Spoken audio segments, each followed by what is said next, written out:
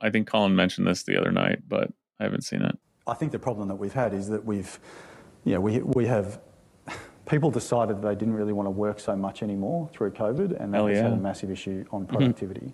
You know, tradies have definitely pulled back on productivity. You know, they have been paid a lot to do not too much in the last few years, and we need to see that change. We need to see unemployment rise. Unemployment has to jump 40, 50%. Is he talking about the 1960s? We need to see pain in the economy. We need to remind people that they work for the employer, not the other way around. You know, there's been a systematic change where employees feel the employer is extremely lucky to have them, as opposed to the other way around. So it's a dynamic that has to change. We've got to kill that attitude, and that has to come through hurting the economy, which is what the whole global, you know, the world is trying to do. The governments around the world are trying to increase unemployment. Saying the quiet part out loud. This guy's got his finger on the fucking pulse, man. And we're seeing it. I think every employer is seeing it. I mean, there is definitely massive layoffs going off. People might not be talking about it, but people are definitely laying people off, and we're starting to see less arrogance in the employment market, and that has to continue. Less arrogance in the employment market. Got to bring the pain. Bring the pain, 40 to 50% unemployment. I mean, that's the problem with this is like he's completely dead on about like what the point of like Fed policy over the last 2 years has been, like, what all the tech layoffs were, what like the attitude that is really behind the no one wants to work anymore shit is about this. Like, and he's saying it just more very clearly. And it's about labor discipline. It's about making people feel desperate so that they show up for any amount of money and bust their ass, like, and never complain. But like when he says what we need to achieve that is 40 to 50% unemployment, that puts him in an insane like outlier category, which is unfortunate because like most of the world's capital class doesn't believe that. Like, well, I'm sorry, they believe every single other thing he said, but the one like thing that he put a number to is fucking insane. Well, let's introduce our guy here for those who maybe didn't see this video that was making the rounds. So this is CEO Tim Gurner, who is essentially a guy who speculates in property, right? He's a real estate. Sounds like Australian real estate shithead, which again is like means he's a clown. Like he's a rich like asshole speculator clown. Like he's also the guy who wrote the original article and popularized the avocado toast meme. Whoa! Whoa! No he's that fucking guy? way. Yeah. Yep. So, and he's speaking at a property summit, which is a collection of property owners, read, private equity firms, discussing the sort of coming. I think the main purpose of this was to talk about the collapse in commercial real estate or the problems within commercial real estate. But they largely got talking about the economy as a whole. And yeah, Greg, I think he's sort of exaggerating because he's talking off the cuff. But man, no. People are like, this guy's a crazy person. It's like, no, nobody has their finger more on what's actually happening than this guy he's been does. listening to our podcast. He's been listening to our podcast and analysis and was like, yeah, actually, yeah. Well, I mean, he's been listening. Yeah, he's been listening and said like, yeah, that's cool. Right? Like, that doesn't mean that the analysis is wrong. He's been listening to what we've been listening to. He's just been listening to Powell and reading the Wall Street Journal, the Financial Times. And he's just, the little bits where they say say like, well, this is why you need, like inflation has been what it is. This is what the problems are. This is what we need to cool off the labor market. Powell it's a little has hot been right now. Telling. Yeah. And, there's the sort of old saying that like all capitalists are Marxists, just with the values reversed, right? And I think that you see that right here. And I think this is how like rich people think about the world and think about the economy. I mean, it was interesting. This came out and made this big splash the same week that the Washington Post had an article that this last year saw the largest growth or jump in poverty in the United States in like 50 years. The plan's working. I mean, this ties into a lot of things we've talked about, like the people making fun of Will Stancil for just getting mad that, people say the economy is bad. Why do they say it's bad when it's obviously good? And it's like, maybe because it is bad for most people. This is the thing. It's the goal.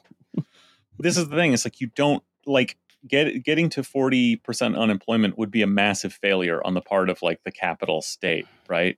the thing is, you can do all the things he's talking about. You can massively discipline labor. You can make them desperate for work, take any job for any amount of money, and destroy their lives and their minds and their bodies, like jumping to every word of the boss, like without doing that, like you don't have to have that much social chaos and economic breakdown. And they're doing a great job at it. I mean, you want to talk about Bidenomics, man. Like, they're doing an excellent job of keeping the edifice together while shooting a machine gun at the feet of labor and making them dance, making us all dance. Mm-hmm.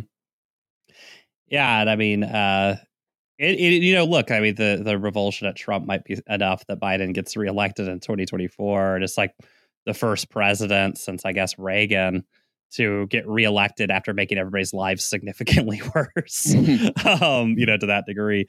But but to be clear, I don't think this has anything to do with Biden or Trump or anything like that. I mean, this is capitalism responding to a crisis, right? Which was COVID, where they killed huge portions of their own workforce, and that gave that labor power to negotiate. And they're trying to take that power away again. They don't want a replay of, the Black Plague or something, where they had to institute all these laws to force workers to work for extreme minimum wages and things like that.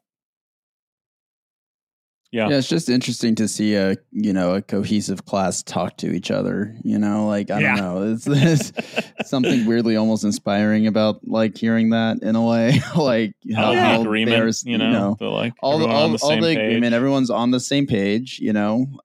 Despite maybe like minor differences here and there, they are a cohesive class who understand what they have to do in order to keep their interests in power. Right. Yep. And that frankly is what they need to do. Well, in real estate, right? Because I think that some critiques were like, well, he's a real estate guy. Like, why would he care? He doesn't run a business and employ people. Real estate real estate is actually like, if you talk about the hierarchy, like real estate and just capital in general, like that class is the one that is above even like, C-suite executives at, companies, right? They're the ones who, real estate capital in general is the one that actually does dictate the economy and depends on, all the other corporations to be bringing people back into the office so that they can, make commercial real estate rents, right? Like,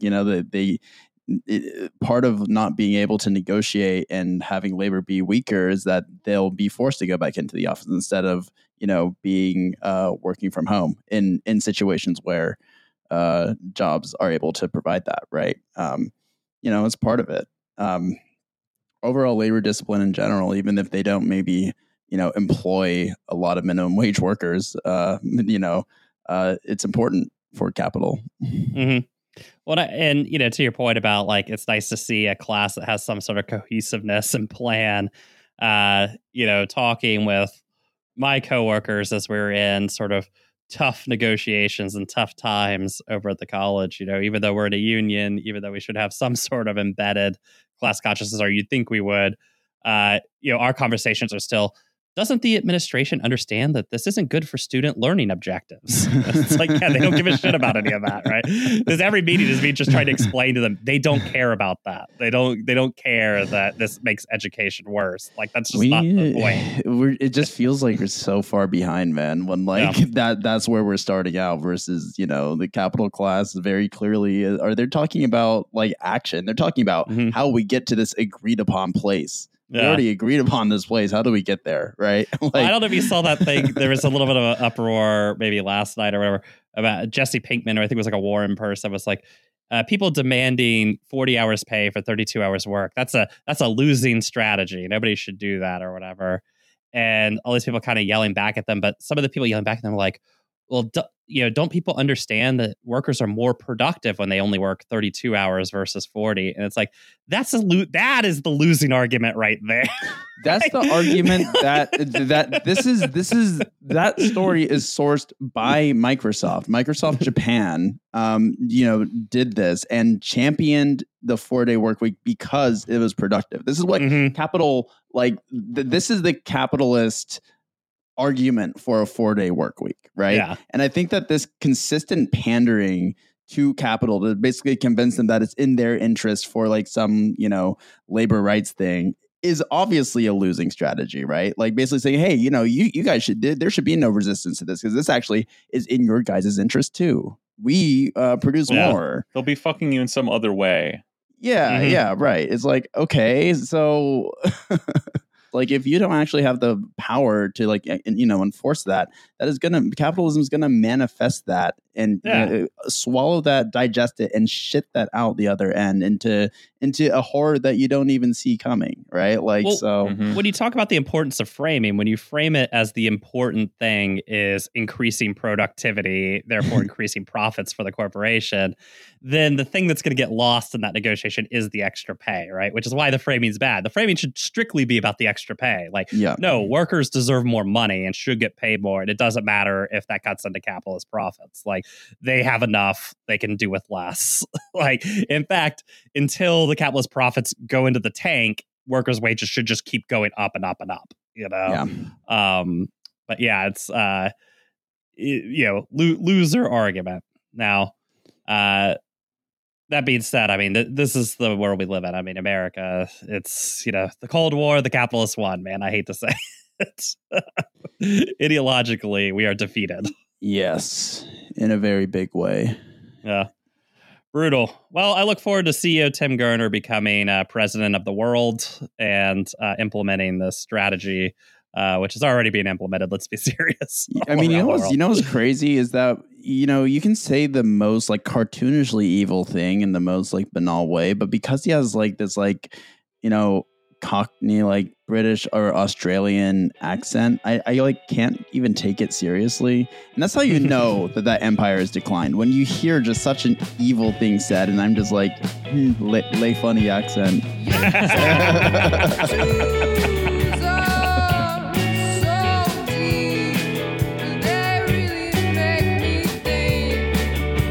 Welcome back to the Mechanical Freakcast. Freaking in the morning, freaking in the evening, freaking in Seattle, freaking in New York. We're all back. Munya, you're back from your journey. Oh, yeah. I can't. No submarines blew up this time while you're off, Mike, so I don't know what you're journeying and doing. But yeah, I was just, testing out the canals and, came back to Seattle for a bit. Had some good barbecue, both at your place and at mine. It was like a good good food week for us. It was good to catch up with y'all. Mm-hmm. Yeah, it's good to see you. Always nice when Munya's in town. Good barbecue food at the Munya household. Yeah, man. Oh, I really messed up by not just taking all the leftovers home on the plane with me. But let's be honest about what really happened here too, Munya, which is I contacted you and said, because Bryn's working, we're going to be a little bit late. Is it okay? Will there still be food, or should I just get food before we go? And you said, eat before you come over. And then I get over there and there's just mountains of delicious food that I'm looking at right after I just ate whatever bullshit I just ate. You are misleading our listeners, Brian. Wow, that is technically true, what you just said. That's true in the sense that every word I said is exactly what happened. No, it's what you didn't say. It's the context, Brian. Last time I told you to not eat because last time in June you came over and it was like 2 hours late. And I was like, no, dude, there's going to be so much food. Come over. It'll be fine. Right. And then you come over and it's like a desert in there. Like all the food's completely gone. We're like kind of like scrapping for food. And I'm like, okay, you know what? That was a learning experience for me. Right. And you say, like, I don't want that. That literally happened to if we had to order pizza because like you and other people came through late. We didn't have enough food. Like that sucked. I didn't want that to happen again. What if I just told you and now you're just hungry while everyone's just like stuffed? Like, and that's like now just a recurring theme, So context is important, folks. Yes, I did say to eat before a huge barbecue, even though he was only like an hour late. Yes, I did say that. However, that happened before and it wasn't cool of me to like mislead my friend like that. So you were wrong both times. Yeah. What I'm saying is that I'm literally airballing, shooting over two. I'm like, the food was so good. I kept hassling Brian to just like stuff himself because like it was so fucking just good. Stuff. Well, you did eat the food. Yeah, I did. Look, I can always find room. All right. I even took some home and then just ate it the next morning. So there's always room. There's always what I call a win-win, baby. Uh-huh. Yeah. I mean, honestly, yeah, right? Well, Mounier came back in town and he left at just the right time because let's just say SPD is at it again in our fair city. And this time they even were able to pull a response from, my favorite writer at the Seattle Times, Danny Westnut. He wrote this article. I think we want to read a little bit to you guys, titled "Feel Safer Yet? Seattle Police Union's Contempt Keeps Showing Through." And I got to say, that title alone from Westney almost knocked me over. I mean, this is one of the great defenders of the Seattle Police Department, and funny enough, we're going to see that he really still is. But like, he wants to. I'm interested to hear like what like has made him and the Seattle Times decide that they need to like put some distance in here. Yeah, between them, and I mean, get some daylight between them and Spog for once.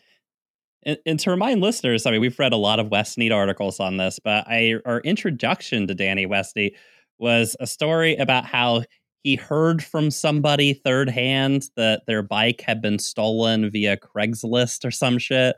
And Westney was ready to don the mask and the cape and become a nighttime crusader for justice and stolen bikes in order to help out SPD. Because, he's like, look, our boys in blue need help. So that was our starting point with Danny. And here we are. He's a real life today. Superhero. Exactly. All right. So the article. Feel safer yet? The cops union started writing over screenshots of stories about shootings or stabbings in Seattle. This year, the message has gotten blunter. In May, the union tweeted a photo of a badge with the words "I quit" written over it. If only. In July, they held a, quote, sick out, they say, in which about 40 out of 80 patrol officers simply didn't show up to answer 911 calls on a busy Saturday night. The communities we serve and protect weren't protected, the Guild president Mike Solon shrugged on his podcast. Because we didn't protect them. Yeah, exactly. That's the reality of the situation. It's a recipe for disaster. Why do I feel like we're being threatened here? Be a shame if something happened to this delicate city of yours. I mean, So far, yeah. let him cook. Like he's identifying the insane reality of the power of police unions as a political force and the total impunity with which they go on strike all the time as a when there should be supposedly doing something about public safety, and then use that as a threat. Like this is this happening. This is nothing new. Like he's talking about this as this new thing that started last year, but he's identifying the dynamic here. Yeah, and to Wesley's point, I mean, part of what probably got his hackles up a little here is Spog has been on a tear in the last several weeks of posting Twitter posts like this, right? So this is from last week, and they were getting a lot of mileage out of like CCTV camera of a guy getting robbed, right, by two masked gentlemen. Mm-hmm. And here Spog says, the quote unquote defunding snake. By the way, I like that they put defunding in quotes, basically saying what everybody knows, which is this is all made up, right? But little flub on Spog's part. Need to take an English class. The quote unquote defunding snake has started to eat its own tail and is marginalizing the very people it was intending to protect. Due to low staffing numbers, this poor man has not been contacted by an SPD detective since his attack 2 weeks ago. Instead, I'm tweeting about him. Exactly, right? And as was pointed out by our friend at Divest SPD, the robbery unit has the exact same number of detectives that it had in 2020. They haven't lost any detectives, so why haven't they gone to do this? Rising crime, like relative to the massive spike in crime. Oh, yeah, Brian, for sure. Which even Westnut was helpful enough to point out what earlier this year is actually going down. Mm-hmm. But there's been a sort of increase in this kind of, I mean, I don't know how you describe it other than extortion tweets from Spog, essentially say like, if you want us to do anything about this crime, time to open the pocketbook, everybody. All right, so back to Westnut here. Now, regular readers know I was no fan of the drive to defund the police 3 years ago. Notice notice the verbiage here, another like English lesson. This is more deliberate, where Spog was like, in that tweet you read, was misusing the quotation marks. Westney, consummate writer here, is doing exactly what he wants to do when he says the drive to defund. Yeah. You're not going to catch me by pointing out that it never happened. It was especially boneheaded as attempted here in Seattle. Performative, haphazard, and backwards, threatening to slash cops first without any plan for what might take their place. By the way, you'll notice performative drive that threatened to slash cops' budget. Yeah. Okay, so nothing happened. You motherfucker. Yeah. Well, I like that he's so upset about the performative nature that it had no like overarching plan. It's like, well, you're a guy at a major newspaper in the city. Maybe you could have offered something, right? Yeah, totally. But also, like anybody. He's setting this up as like, I was no fan of this thing, and as if like it's a thing that happened, and of course we know it didn't. But like he's gonna thread this needle, like letting like his readers like wash over that, still believing, like because they hear it online. And then it's implicitly reinforced in this way in the Times, like there was that they lost any fucking money, and it's so fucking dishonest. It's true today that Seattle desperately needs more police, as well as other public safety crews like health and social workers. So I'm at least a little sympathetic to the cop union's main talking point. So here we get a little more than sympathetic. But yeah, well, so he's one of the great defenders of Spog, and like we're gonna find that like as incredible as that headline is, like he's really only trying to find like a sliver of daylight here that in this situation that we'll get to why. But like he's basically backing them up on everything. They need more cops. That defunding shit was something that happened in the past. Totally fraudulent. But at this point, it's the Guild that's emerged as the biggest political impediment to getting anything done on this issue. Bigger even than the dysfunctional city council. Wow, the Seattle City Council is not like the number one target right now? Shit. I mean, this is interesting. Like, I'm not going to put my foot in my mouth like I did like 2 years ago and say like, oh, the establishment is like getting their shit together to force Solon out of the union in advance of the negotiations. But like it does have the sniff of like conversation that like Mike Solon is a major drag on the legitimacy of the city and especially the police as a governing institution, and is going to be a major drag on the legitimacy of any contract negotiation process. Now that hasn't ended up mattering up to now because they just continue to not do a new contract, not even attempt to start a negotiation for a new contract, in which case the absolutely like appalling last contract will just probably be the SPD contract for the next like 20 years. But like it does have the sniff of like some people are still talking. I think they got like he was too smart for them 2 years ago and just like never apologized, and his membership likes, and we're going to get into Solon, but like it does have the sniff of like there are people in the city who want Mike Solon gone. I think he'll probably not go anywhere, but that's what's going on here. Well, the thing about Mike Solon is, you're right, Greg, he's this Trump-like figure that people in established positions of power don't particularly like, 'cause they find him to be too gauche or whatever, right? The thing that's different between Mike Solon and Trump is, and Mike, God, I hope you're listening. This is the one compliment I'm ever going to give you. He's not a pussy like Trump. Like, if Trump were like Mike Solon, when he got indicted, he wouldn't have shown up. Yeah. You just would have been like, yeah, tough shit. Do whatever you want. Indict me, do whatever. Write a whole book about it, guys. Like, I'm not showing up. I'm not going to jail. You're going to have to show up with an army to get me. Like, he would have just stayed in Mar-a-Lago and basically, told them to come lay siege on him, right? Mm-hmm. Mike Sullivan, he understands that, these guys all might get mad at him and stuff like that, but they have no ability to get rid of him.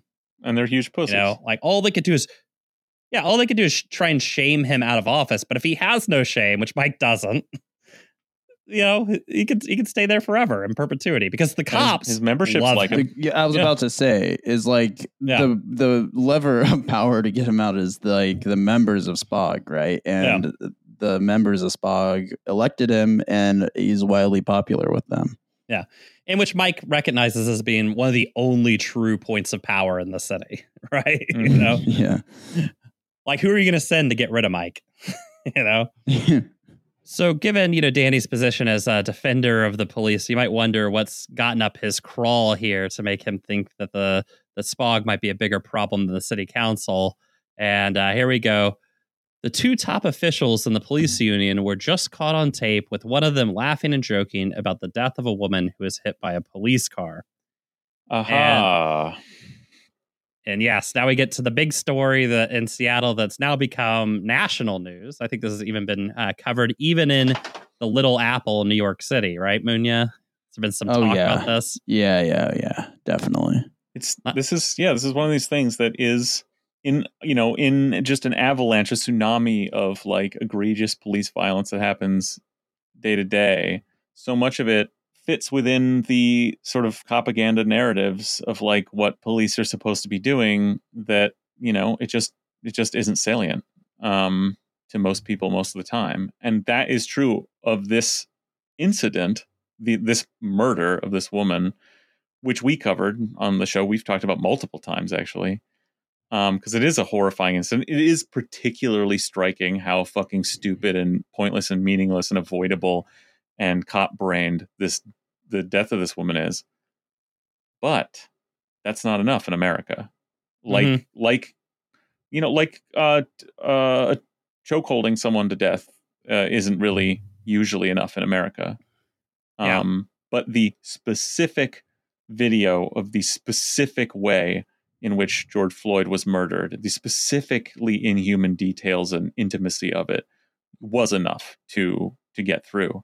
And this video, in combination with the facts that they're the incident they're discussing, is one of those rare instances where it's enough to get through. And Mike Sullivan, gotta hand it to him, he's made himself part of the story. He's getting national play. Great for his podcast, I'm sure.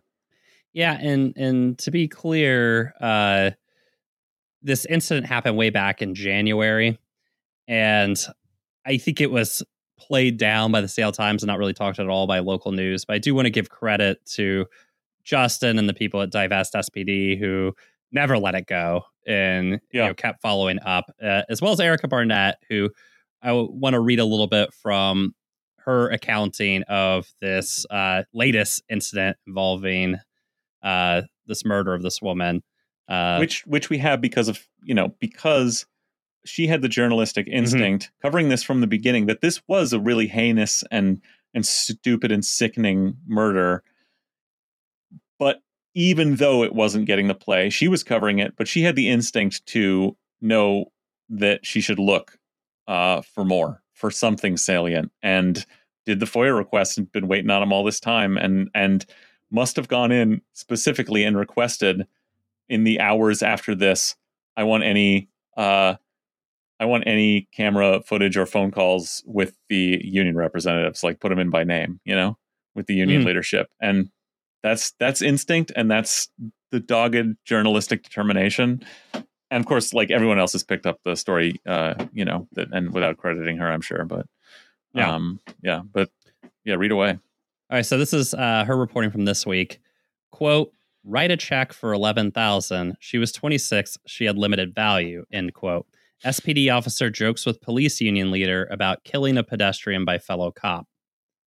So the article goes, in a conversation with Mike Sullivan, the head of the Seattle Police Officers Guild, Seattle Police Department officer and SPOG vice president Daniel Otterer minimized the killing of 23-year-old student Janavi Kandula by police officer Kevin Dave, made up name, and joked that she had, quote unquote, limited value as a, quote, regular person who is only 26 years old. In the video taken in the early morning after Dave hit Kandula in a crosswalk while speeding to respond to a call from a man who believed he had taken too much cocaine, Otter, what's up? Yeah, I mean, ridiculous. Otter says he has talked to Dave and he is, quote, good, adding that, quote, it does not seem like there's a criminal investigation going on because Dave was going 50 miles per hour. That's not out of control. And because Kandula may not have even been in a crosswalk, Otter added that Dave had, quote, lights and sirens on, which video confirmed was not true.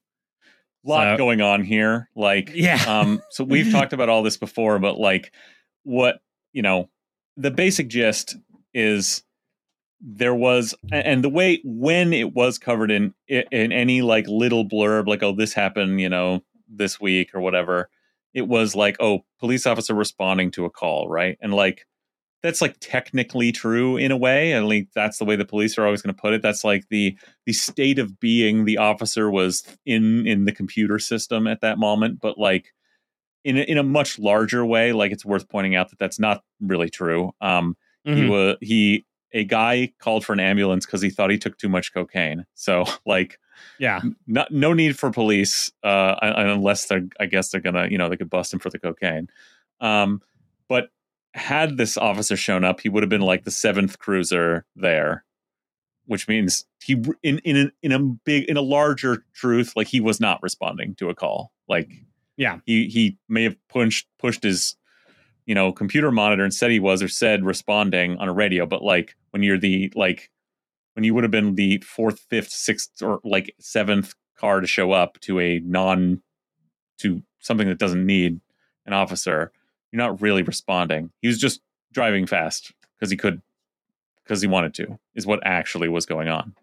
Now, that brings us to the conversation here. What's the first thing that's interesting is he's like, I talked to our officer. This is the vice president of the union talking to filling in, who was there on the scene, filling in the union president, Mike Solon, going, don't worry, the murderer, Dave, last name Dave, is good.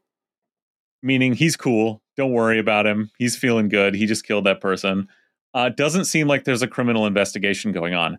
Meaning, seems like we're okay here. I said the words that needed to be said, and he said the words that needed to be said. And so far as I can tell, we don't need to really respond to this. We don't need to like circle the wagons. There's no emergency here for us because there doesn't seem to be a criminal investigation going on for murder. So we're cool. Thank God. Yeah. And so Barnett here clarifies, some of these details. So, right. The idea that he had his lights and sirens on was not true.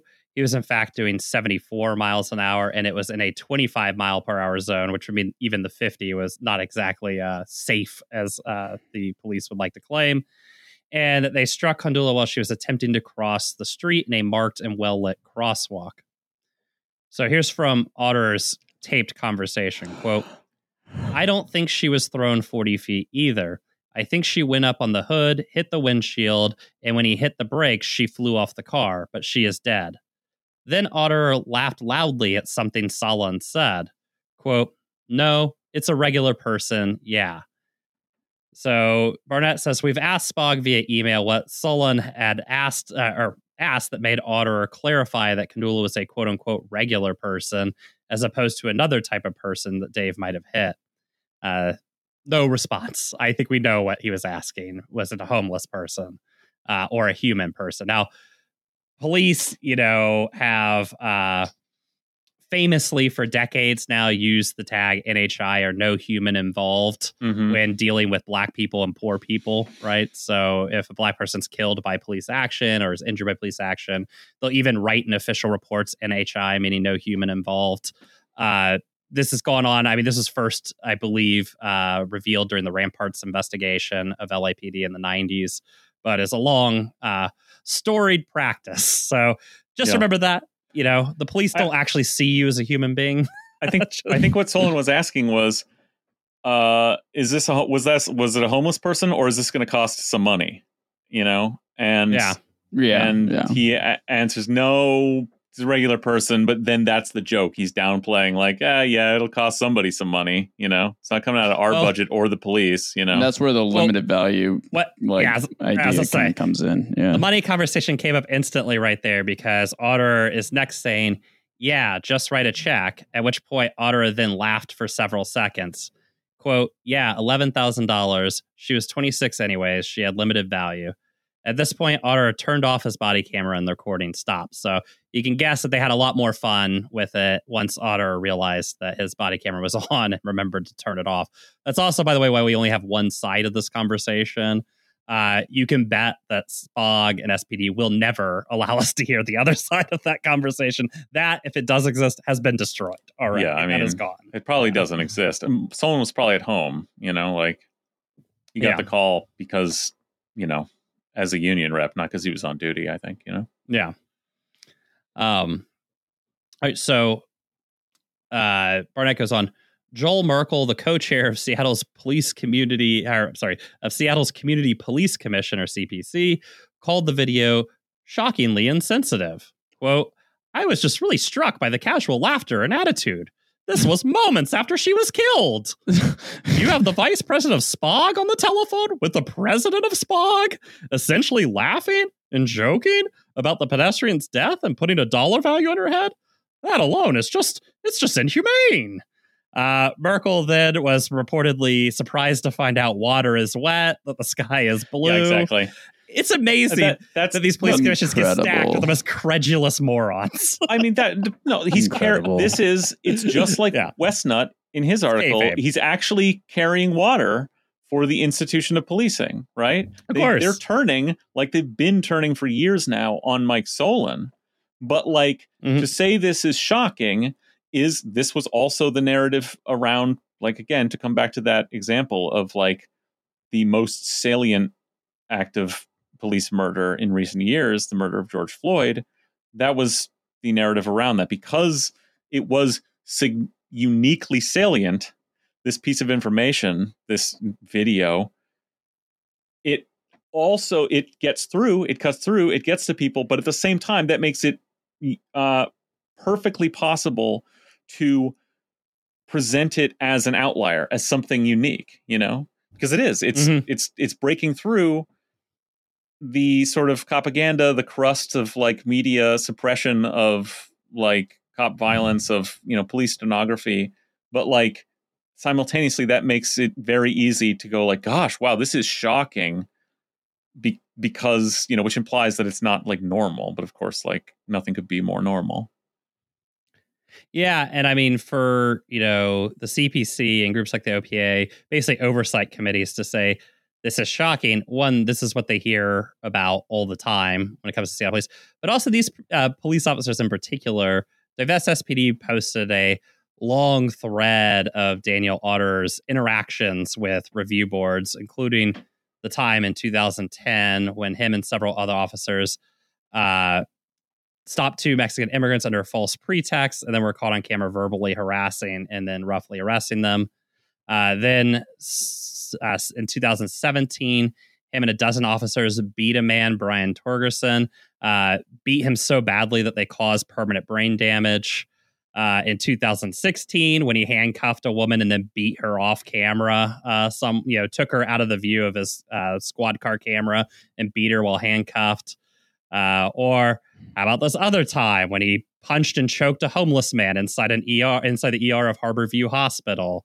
Or about this other time where he arrested a woman and then sexually harassed her repeatedly. Or this other time when he punched a woman in the face, right? Or this other time when he was roughed somebody up, arresting them off duty, right? So this idea of putting your hands in the air and being good, I can't believe this. It's not only does SPD as a general organization do this kind of stuff all the time and have this sort of callous attitude, the individual in particular, this is a repeat offender, right? That any oversight organization, if it actually did what they claimed it did, would be very familiar with this man, Right. He would be on their radar. Well, and of course I mean, this is the vice president of the union we're talking about, right? So like, and it makes sense. He's Solon's guy.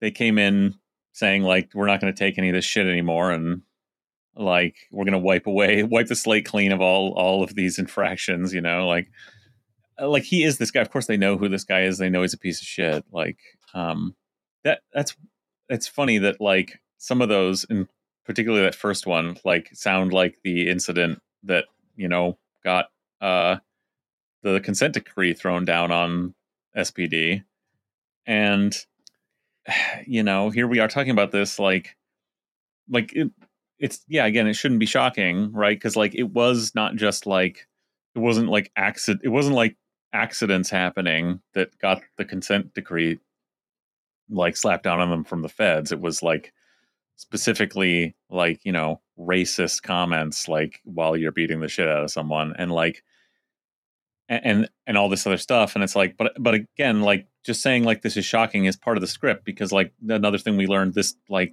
just a couple weeks ago is, or a week and a half ago, is another step has come down in the ending of the consent decree. It's essentially over now. The headline of the Times, this is from the 6th, judge ends most federal oversight of SPD after 11 years and 3 chiefs. And it's like, I don't know what like little part is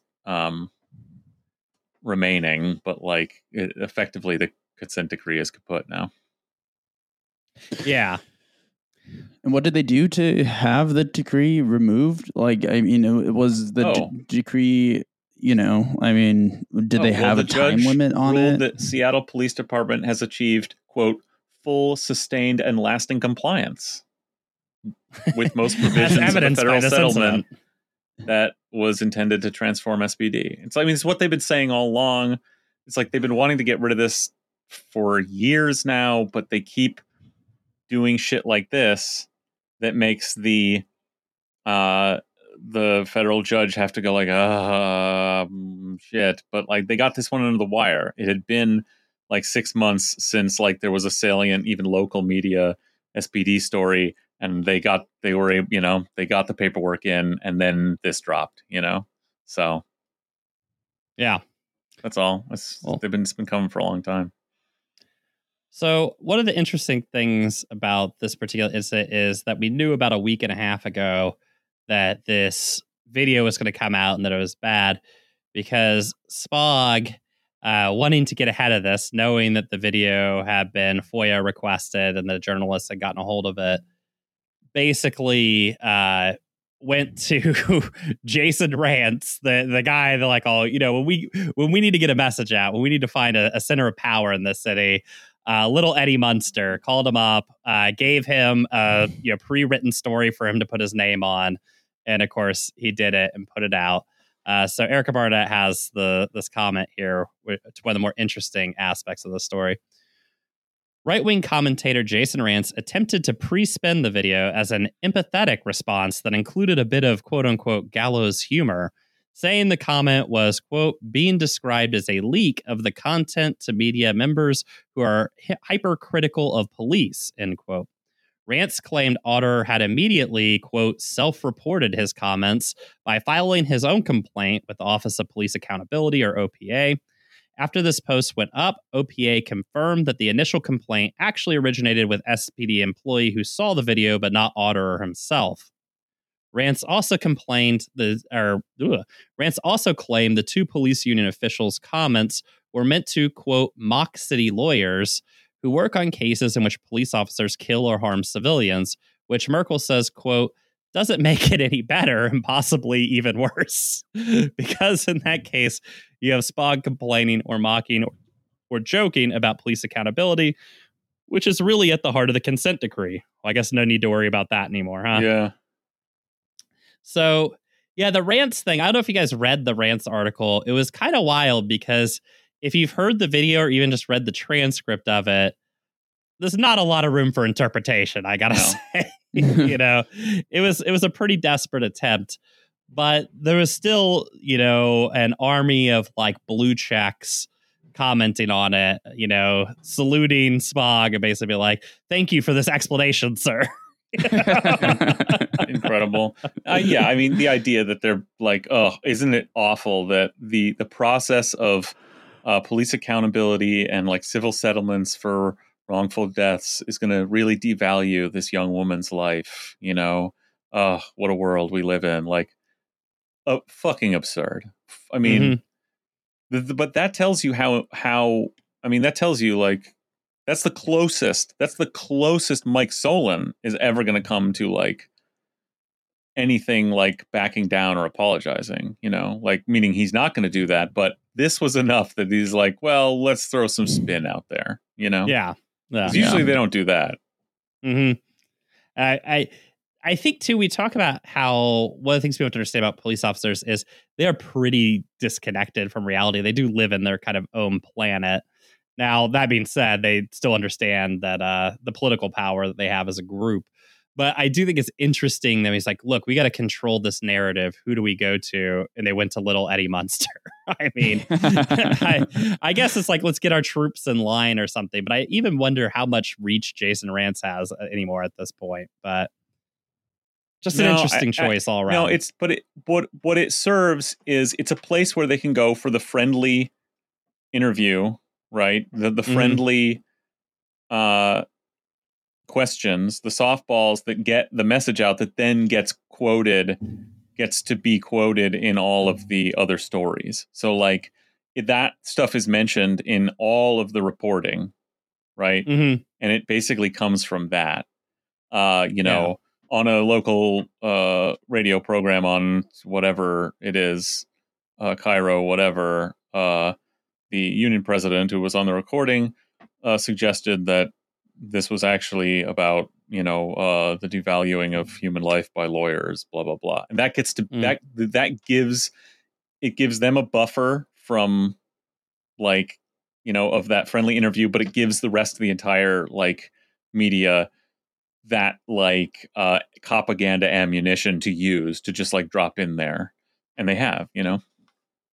Yeah. Yeah. By the way, I like that Mike Solon's like a comedian in the 1990s too. Like that's what he's pitching. Like just like, yeah, we're just talking about lawyers. You know, what do you call 1,000 lawyers at the bottom of the ocean? A good start. It's like, oh, thanks, Bill Maher, circa 1994. Right? Like, you know, again, just a little insight into the weird world of like the police brain. All right, so back to Barnett. Like you got to come up with something. Like what? I mean, that's the thing is like, and the problem is it's pretty on its face obvious what was happening in the conversation. So I mean, I guess congrats on the reach. I'm finding something to reach for. Honestly, like they're like, haha, she really had no value. Yeah, like the woman we just killed. Oh, and thank God there's no criminal investigation because of all these lies I'm already spinning up. You know, because of all these things I told the murderer to tell to the other cops when they showed up. When I talked to him first, I went through throw water on the idea that she was in the crosswalk, mention specifically that you had your lights and sirens on, mention that you were doing 50 because you told me you were like, gosh, I don't know, 70, 80.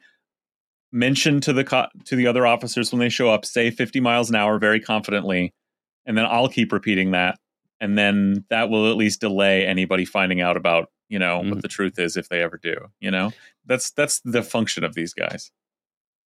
Yeah, and I mean it's worth noting that Otterer was the one on the scene who investigated Kevin Dave, again made up name, or Dave Kevin or whatever it was, but investigated him to see if he was, you know, drunk or high or whatever. Perfect. You know, it gave him a clean bill of health. You know, so just incredible the whole way down. So I mean, I believe it. I believe he wasn't on anything. Like I think what he was on was being a cop. But, yeah, exactly. He was on cop brain. Like he was like, ooh, I've been sitting here bored. It's whatever, you know, 5 a.m. and there's a call happening. So I get to say responding and just put pedal to the metal. This is what I do with my life. And maybe you know, or maybe he's like, man, it'd be cool to hit a pedestrian in a crosswalk this morning. Like, and for a cop to just have that thought one day, like, does not require narcotics, you know? Yeah. I mean, I think though it does go to show again these sort of the world that we live in as far as policing goes, stuff like that, that essentially Kevin Dave was just given a thumbs up by his buddy Daniel, and that was all that was required to say, oh yeah, he's fine, no problem. I mean, he was doing 75 and a 25 downtown, but nothing wrong, nothing going on here, right? You have to really try to do that, by the way. I know, right? Like 75 and a 20, like that's like fast for even the freeway. Yeah, for like one listener who doesn't live in the Seattle area, you cannot drive 75. Like, getting to 75 downtown is already an accomplishment, and then it's insane. It's wildly dangerous and insane. But interestingly, the police demanded that the medical examiner, of course, do full toxicology on the woman they murdered, right? In an effort to try and find something to, some sort of smoke to throw, some sort of mud to sling. Of course, it came out negative, so I guess that's why it's not a story that they did this, pretty disgusting. Well, they didn't drug test Kevin, so, That's what I mean, is like that difference right there is Kevin, all he needs is a thumbs up from the vice president of SPOG and no more questions. Nothing. Everything's fine. But this woman who is literally just trying to walk across the fucking crosswalk one day and got fucking mowed down by a psycho, make sure you drug test the shit out of her, because if there's a single ounce of fucking marijuana in her blood or something like that, that's going to be the reason why this happened, Yeah. Just fascinating. All right, back to Barnett. SPD did not respond to a request for comment. Shocking. Half an hour after this post went up, the department posted the video on its website along with a statement. According to the post, an SPD employee, quote, identified the video in the routine course of business and alerted their supervisor when the video made its way to Police Chief Adrian Diaz's office, the post says. His office sent it to the Office of Police Accountability for investigation. Quote, as others in the accountability system proceed with their work, we again extend our deepest sympathy for this tragic collision. Tragic collision. Tragic collision. You fucking mowed a woman down with your car. It's, but I mean, if you're driving pointlessly 75 miles an hour in downtown surface streets,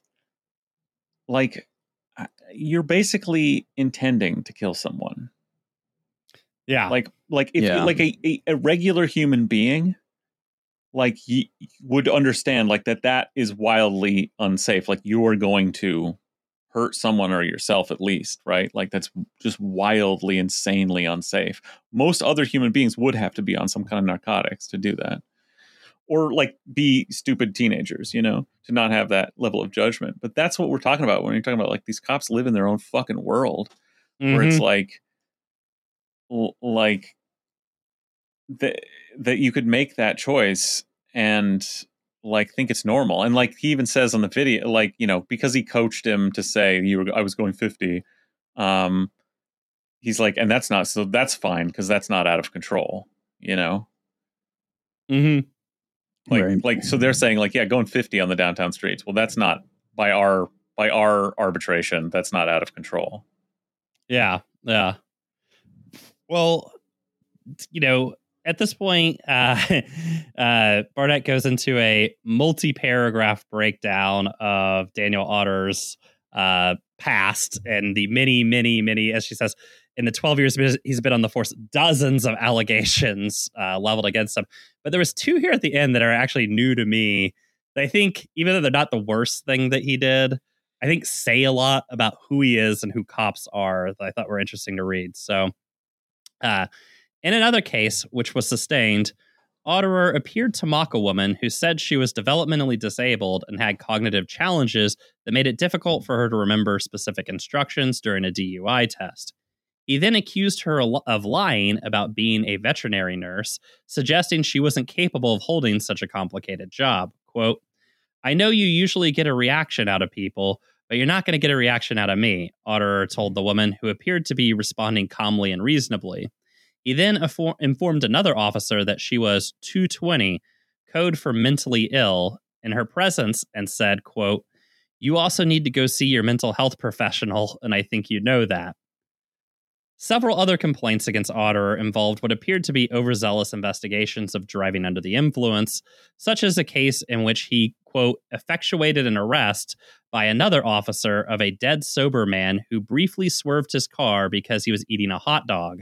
Quote, I very much empathize with the subject who suffered through a Kafkaesque experience, the OPA investigator wrote. Well, it's the office of sympathy, you know? Yeah, but then proceeded to do nothing to, of course, sanction Otterer for having done this. Now, again, this is the least of what he's done. I mean, beating women is like this guy's jam. Like, that's just what he does. If this guy ain't beating women, he's just having fun laughing about women getting killed. So not shocking that this is all a big joke to him. Cops love beating women, and yeah, Daniel's no different. Hey, R.I.P. to Daniel's wife if he's got one. That must be a fucking rough line of work over there. Yeah, Jesus. You know, I guess she's keeping her doctor fucking in business, but Jesus. But yeah, like, I think the stuff here of like talking to this woman and then yelling at her and basically just telling, oh, she's mentally ill, you know, basically telling her it's this. This is what police think of the public, I guess. That's what I'm trying to say. Like, this is just a perfect explanation of who this guy is fundamentally at his core, right? And what the job of policing built inside of him and allows him to put out towards the world, right? Gives him the confidence to put out towards the world. And, you know, what will happen to this guy because of this tape? I mean, let's be serious. Nothing. You know? Well, and if you're wondering, like, how does a guy with this kind of record, like, maintain not just a job at SPD, but like through the years of the consent decree, but like maintain a position of power in the city as vice president of the union?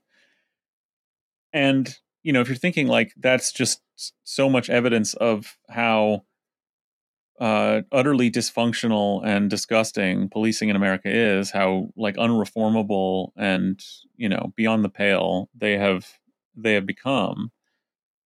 Danny Westnut has a different take you may be interested in.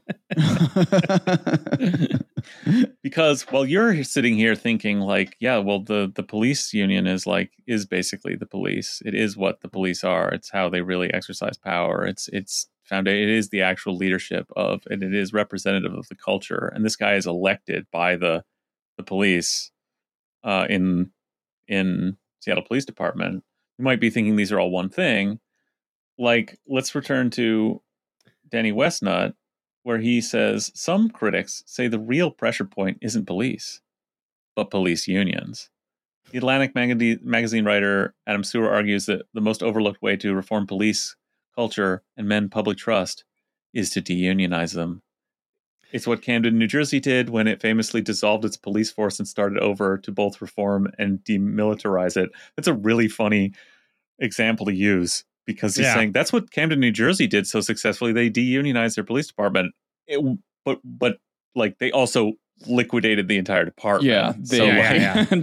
One element of that was like, they also got rid of like, so that's a little ridiculous. Weird when you get rid of the police department, also the union goes along with it. Exist, well, it was basically like the step you have to take before liquidating the department, which is like, you know, that's like the little minor step they took before the actual thing of getting rid of everybody. Right? Maybe missing the point a little, Danny. I'm pro-union. Oh, thank God. I was worried for a second. As well as a member of one. So this gives me pause. Yeah, I'm sure like he was front and center in the organizing of the union at Seattle Times. When you have armed agents of government using the safety of the public as a bargaining chip, well, my union stripes do start to fade a bit. Seattle's police union needs to clean its own house. Well, they're not going to. Why would you even say that? Like someone needs to clean that house. Who, like, you got nothing to offer there? I don't know how you live down saying a citizen you're supposed to be protecting had, quote, had limited value, unquote. You can't go into any sort of public position of trust after that. The police. Who does he think the police are? Police union isn't. I don't get a public. This is how they talk. Position of public trust. It's familiar with it. Yeah, it's a position of public. Fucking like leverage. It's a position of public power. It's an undemocratic one. There doesn't have to be trust. You know, Mm-hmm. they don't want Who cares? they don't want there to be trust. Yeah. Seattle might also think about restructuring the whole deal, decertify the union or defang it, maybe by further limiting it to negotiating just pay and benefits and not job protections for bad officers. I mean, yeah, it should do that, but again, they're not going to clean their own house. So I'm all for disbanding the union, refusing to negotiate with them for a new contract. Obviously, the union contract that, as he almost points out here, like has these provisions in it that like make them basically above the law. Yeah, we should get rid of him, but it's he's not wrong, but it is funny that they want, this is the new tactic. It's a perfect tactic to go like, the problem is Mike Solon and this other asshole auditor, and really it's their power base of the union really needs to get taken down a peg or two, all to save the institution of policing and its legitimacy and its, public trust. And, and it's perfect because on actually like, unions are a problem generally is really what Wes Need thinks. Yeah, I mean, he's trying to change the conversation to something the Seattle Times is more comfortable with, which is city unions in particular are bad and we should get rid of them. Now, ultimately, while the Seattle Times bangs that drum, what they'll get rid of is like the public utilities union and stuff like that. The police union won't get touched. I mean, one of those this gets pushed around a lot, particularly by libs, quite frankly, but the idea that the problem with policing is the union, right? And you just got to break the unions up. And the thing is that in America, we broke up all the unions. There's like no union that's impervious to being broken in this country, right? If the city government doesn't want to deal with the union, they don't, right? And they use every element at their power, right, to break them, right? If a private entity doesn't want to deal with a union, I mean, just look at what Starbucks is doing right now, breaking their union.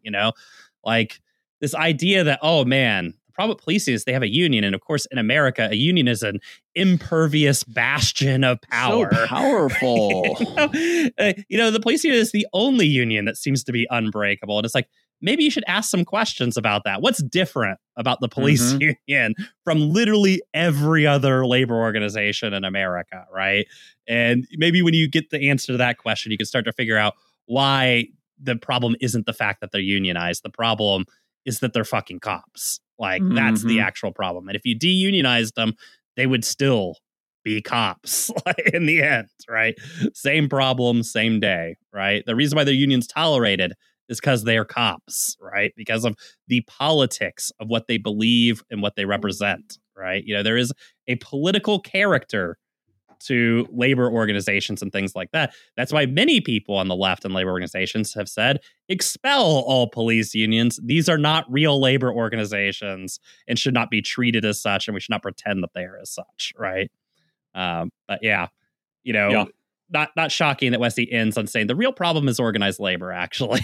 When you think about it, Yeah. Incredible stuff. Well, it's pretty disgusting. Like I said, I don't think Solon's going anywhere. I think the more likely scenario is they just never renegotiate the contract, and like it's just sort of we stick in this stupid dynamic of like, oh, can you believe someone talked about defunding the police? Oh, we don't have enough cops, and like that just goes on forever. Yeah, the fake defund debate or whatever, that everything was defund and everything's bad. That's going to be the conversation from now to the end of time. Like every city in America is going to have an entire fleet of like 500 Ed 209s, and they're still going to be like, well, we were defunded. That's why we don't have 501 of them currently like marching through the city, right? I do want to comment on just one quick thing. Again, over at Divest SPD, they pointed out that they had figured out through sort of some side conversation that by city law or whatever, whenever somebody's put on paid administrative leave, that information is supposed to be filed with the city in regular reports during the year. And so Divest was like, well, that's interesting. We should FOIA all those records for SPD, because obviously officers get put on administrative leave all the time. And wouldn't you know it, no such records apparently exist because SPD just doesn't fucking file them, right? And again, this is a small thing relative to murdering somebody, but I think it speaks to the culture of these institutions. The SPD just doesn't feel it has to do anything, right? And I think it speaks to that why Mike and Daniel are ultimately going to get out of this, because I think unlike previous union heads, they figured out there's actually nothing the city can do to them. There's nothing the media can do to them. Like, so long as they don't, step down themselves, there's literally no way to get rid of them. Yeah. I mean, like, they're elected by the membership. So yeah, like, these are the guys with their records and their attitudes that were elected. So there you go. I don't know what else you need to know besides that. Yeah. All right. Well, on that note, we'll go ahead and wrap this one up here. I do want to just, again, give credit to Divest SPD and Erica Barnett for actually sticking with the story. And for real. If people want to go out and support media organizations, both those groups need money to file all those FOIA requests. Seattle Times has a big budget for that kind of stuff, but of course that's not what it goes to. It goes to paying for Danny Westneat's Batmobile that he's building. So, make sure to kick some money to those guys if you can. All right. Right on. All right. On that note, everybody. All right. Bye-bye. Bye.